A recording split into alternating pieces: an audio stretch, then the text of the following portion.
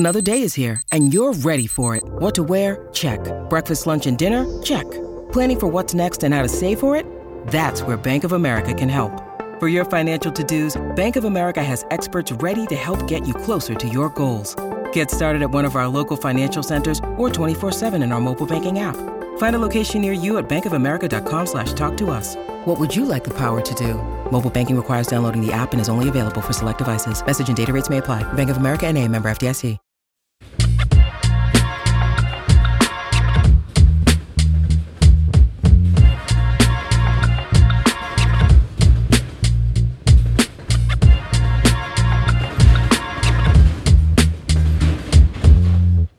Hello, welcome to PSR, People Speaking Rail, and we are those people. I'm Mike Bowden, still head of Intermodal Solutions here at FreightWaves, joined as always by Joanna Marsh, who does the editorial writing at FreightWaves. Joanna, how are you today? Oh, pretty good. How are you? Very hot here in Dallas. So we're going to be talking mostly about Canada. The Canadian railroads have to clean up the mess that the ILWU-Canada made. So we're going to be talking about that. Wouldn't mind being up in Vancouver right now. I think it would be a lot nicer than down here in Dallas. So we'll come at this from a couple of different perspectives. First, I'll give some highlights of Lorianne LaRocco's article that's up on freightwaves.com that you can go check out. I'll also there's her article just published as of Friday, so still up to date there. And then I'll go through some of the data that we have in FreightWaves Sonar related to the strike on the ocean side and also the rail intermodal side. And then we're going to be speaking to John Schmitter at Rail State, who's been on FreightWaves TV now a few times.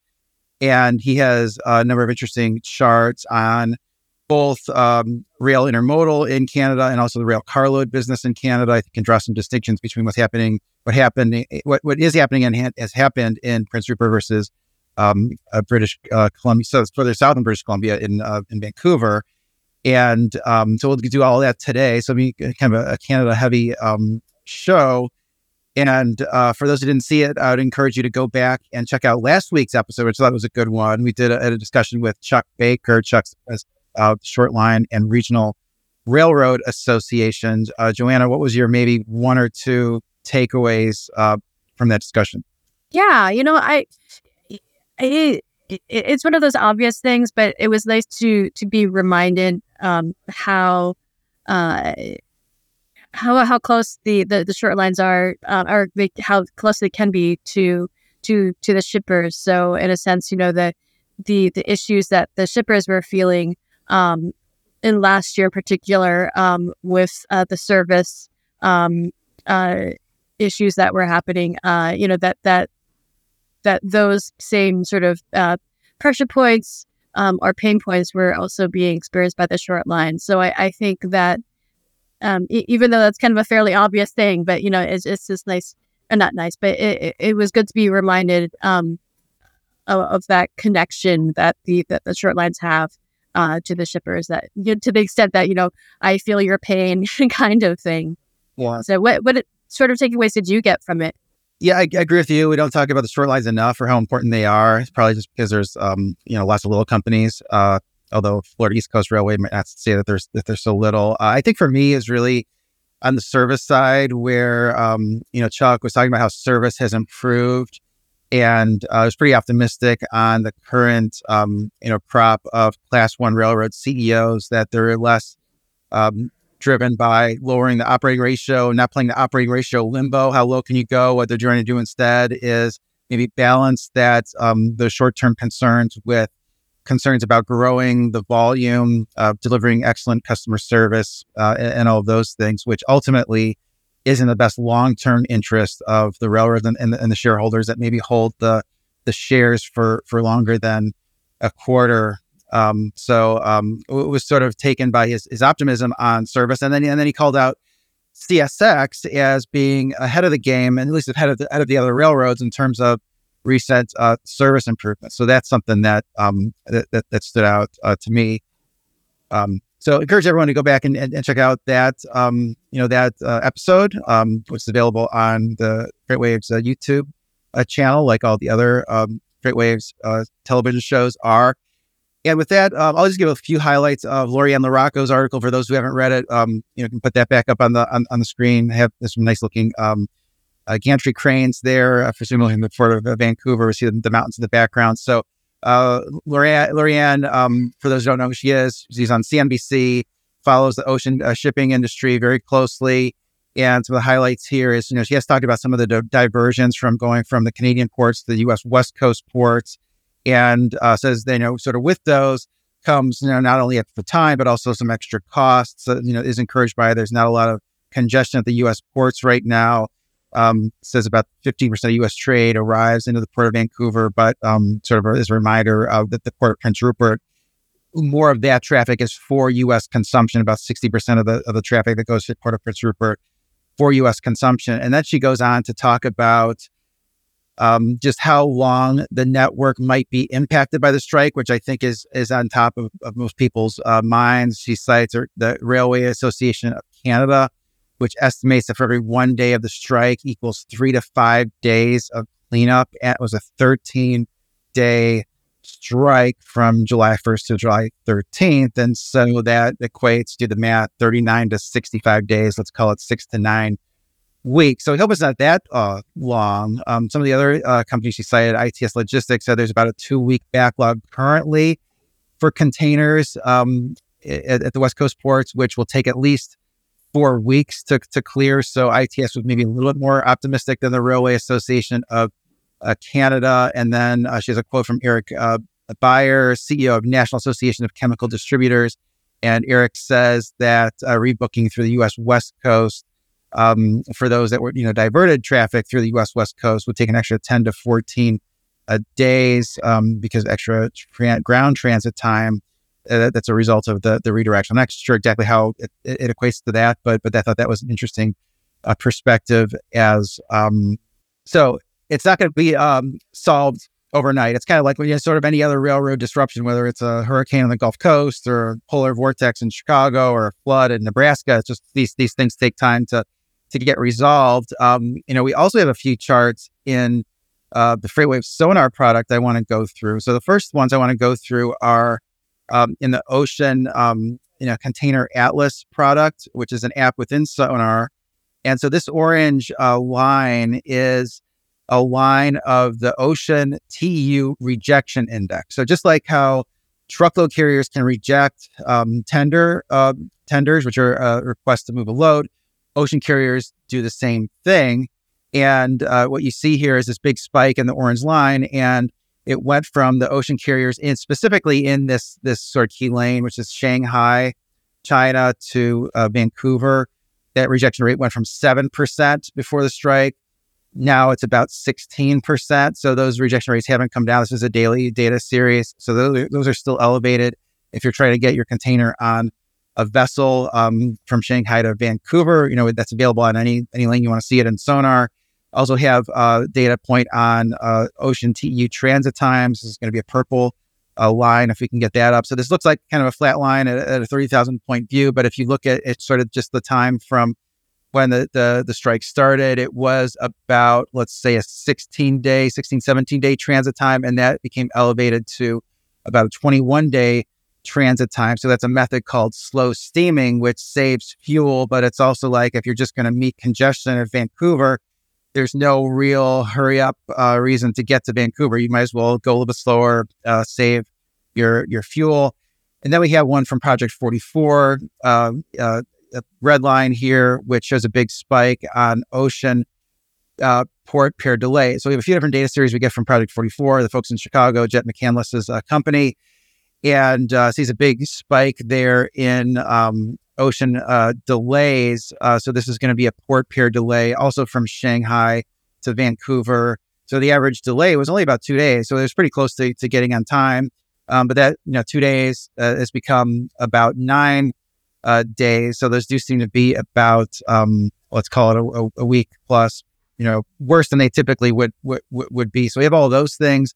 Can look at that, as I said, any lane you want to see. And then also interesting chart here, which relates to what we're going to be talking about with John Schmitter on the rail traffic. So one of the data series we have in FreightWave Sonar from a company that processes the railroad waybills And we break this down between international intermodal volume that's loaded, which is the white line outbound from Vancouver, U-shaped.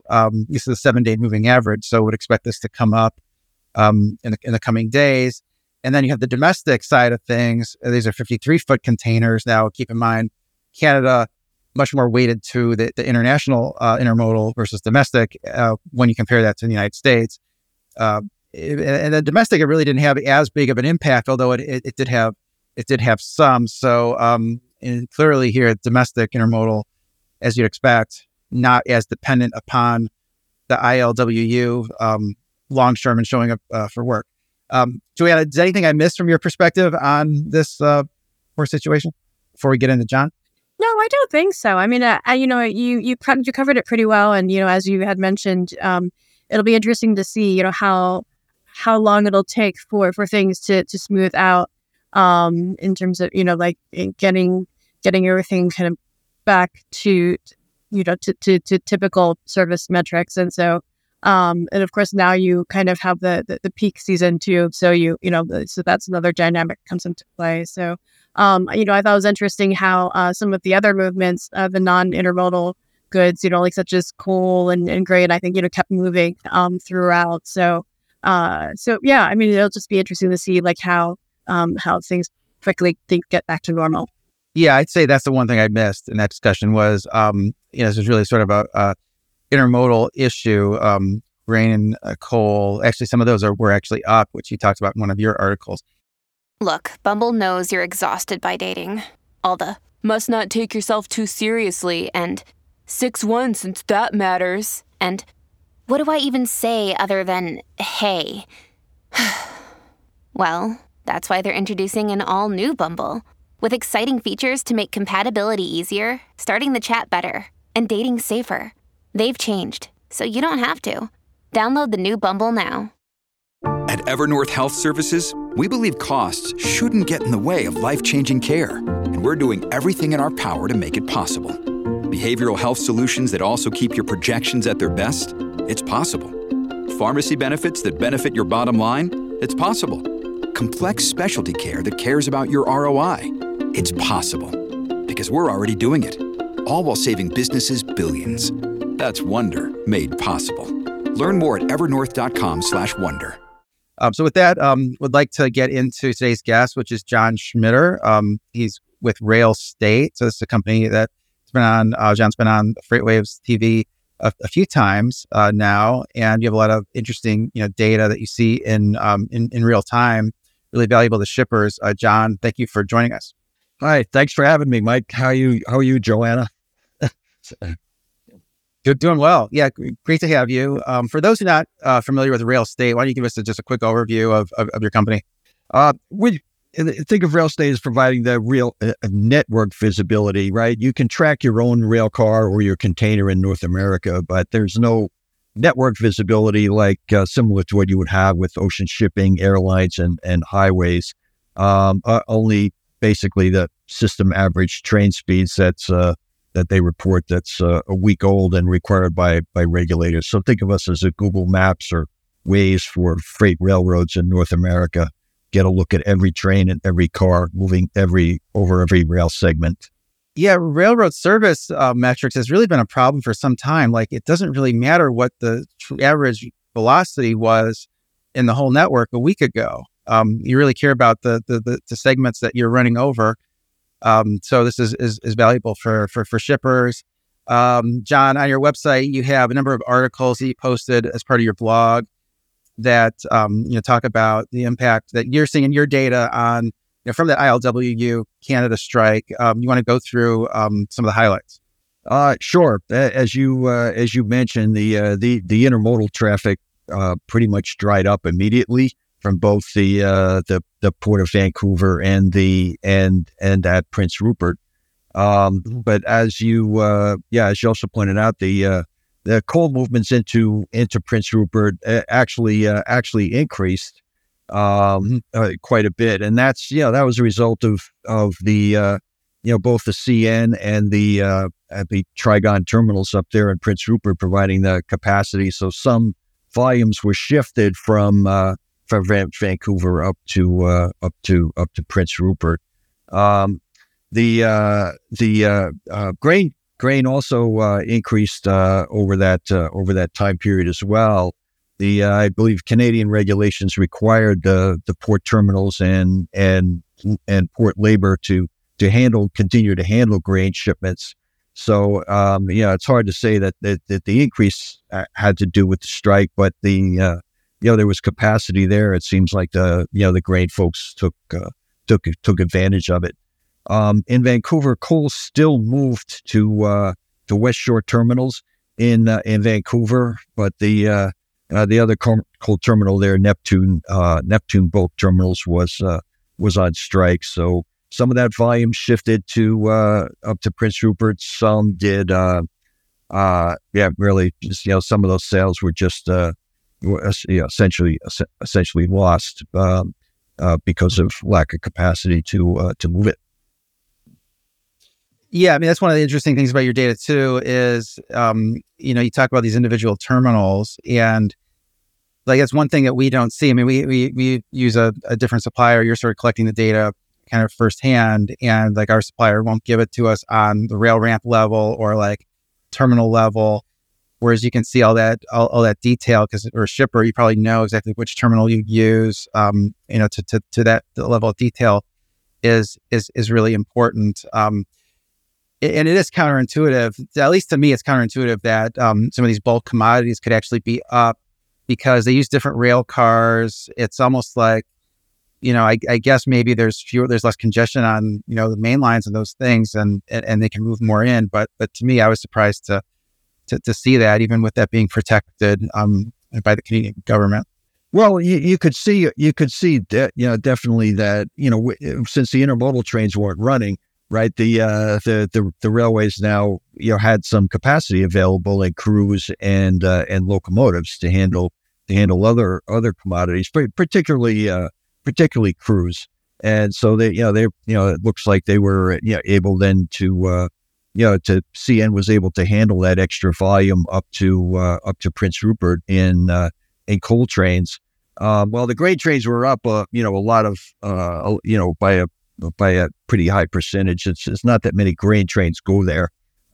So it's in terms of total volume, it wasn't a lot, but it looks like all parties involved did the best they could with the capacity was made available when the intermodal dried up. Yeah, it does sort of lend maybe credence to the contention that it was really sort of been the crewing that has been the issue for a lot of the rail service issues the last couple of years, because the crew, that was one resource that's made more available because of that strike, that was able to move some of that volume. I wanted to ask you also, John, some of this, what else are you seeing in terms of rail service that is maybe not evident from the publicly available, data that sort of what stands out to you in terms of what's happening with rail service? Well, a couple things. One is one commodity we didn't talk about was potash, and the potash terminals in Vancouver at Neptune, and the other one at Pacific Coast Terminals at Port Moody were on strike. So that pretty much dried up the potash movements. And you saw both Nutrien and Mosaic. At least Nutrien, I'm not sure about Mosaic, had cut back production because their export outlet, Canpotex, had their main port at Neptune was on strike. Now they continued to move shipments to Portland, but they cut back production, and it's not like we talk about the railroads, when we talk about it, it'll be one day for every day of the strike, and trying to have 6 or 8 weeks, whatever it is, to dig out of it. I think that's it's really got to be careful there, because that intermodal traffic is going to start moving, and the railways, at least in the first few days, certainly look like they're moving to handle that container backlog at both Prince Rupert and Vancouver. Volume started to move immediately, and for the last day or two, it's been much higher than the average before the strike at both in Vancouver and in Prince Rupert. But as the traffic starts flowing, the crew supply isn't unlimited, so we'll see what the steady state is. But for the most part, the railroads are not going to have the capacity to move all of the, for example, of those backlogged potash shipments or coal shipments. And even if they did, I'm not sure that terminals would have the capacity to process it anyway. So, that's volume that'll be lost to the economy of Canada. Yeah, you bring up some good points there. You just have a good chart on there I wanted to show that you sent to us. Its title is Intermodal Leaving Prince Rupert by Train Eastbound.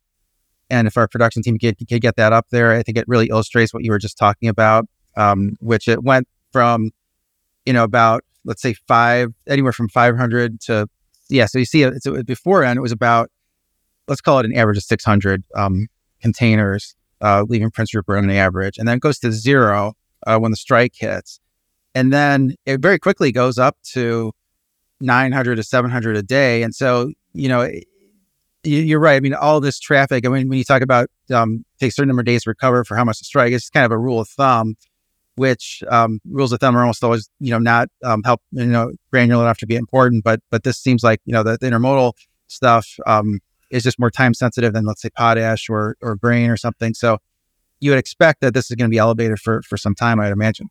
Well, I think it'll be elevated until the container backlog is processed with the ships that have been waiting at the port. I don't know that the railroads have the capacity to move volume out of Prince Rupert or intermodal volume out of Prince Rupert or Vancouver at this level for any sustained period of time. But without affecting the capacity that's available to other commodities. So, I would point out if you're a shipper of anything but intermodal, I'd be careful and monitor this situation very, very, very closely. Because that the capacity that's moving this intermodal traffic is coming from someplace. Yeah, that's a good point too. You'd almost trade off on priorities. Yeah. Yeah, you'd almost be more worried now if I was a grain shipper or a potash shipper. I'm like, oh, are all the crews going to go to intermodals because that's it needs to be on the shelves for back to school, and back to school's here in a couple weeks. It's it's really the biggest use case our shippers have for our customers have for rail state data. Without rail state, there's no network view. You don't know what's going on there. And your own shipments may be having problems, but you don't know that the same capacity is being made available. Capacity didn't dry up. It's just that it's other commodities are being prioritized, and it enables our customers to have a more informed discussion with the railway about what's going on and what they can really expect. But the railways do the best they can with the with the priorities they have to fulfill. But if you're a shipper of any other commodity, it requires a decent amount of planning and understanding about what's happening out there, and that's what our customers do with the data that they get from Rail State. Joanna, did you have any questions for John? Sorry, I had to go on mute here for a second. Let's see. I think kind of jumping over to the U.S. actually. You mentioned that you have a lot of data in Canada. I guess how is the how are you progressing so far with collecting data from U.S. and if in sort of the 2-minute time slot, how if you have these sort of thoughts on U.S. movements to SPAL like in 1 minute or 2 minutes. Oh, sure. We started in Canada for a variety of reasons, but we're starting to deploy sensors in the United States now. to cover the U.S. network. We've located easements for about 16 sites now in between Southern California and Arizona, and we'll be expanding very rapidly in the U.S.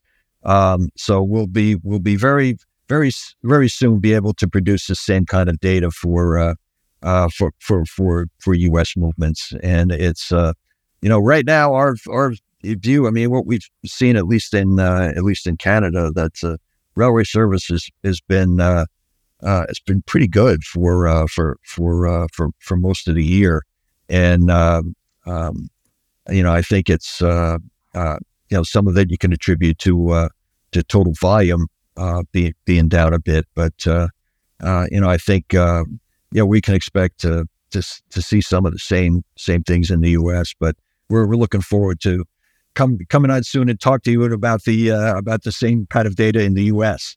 Yeah, absolutely. Happy to have you on again. Maybe we can work together even on sonar. We can maybe have a rail state sonar ticker. That would be great as well. Something to maybe consider. John, thanks so much for being on. How can folks reach out to you and Rail State? You can get us on our website at railstate.com. Rail State is one word, or just feel free to email me at johnschnitter@railstate.com. Great. Well, thanks, John. Hope everyone has a great day.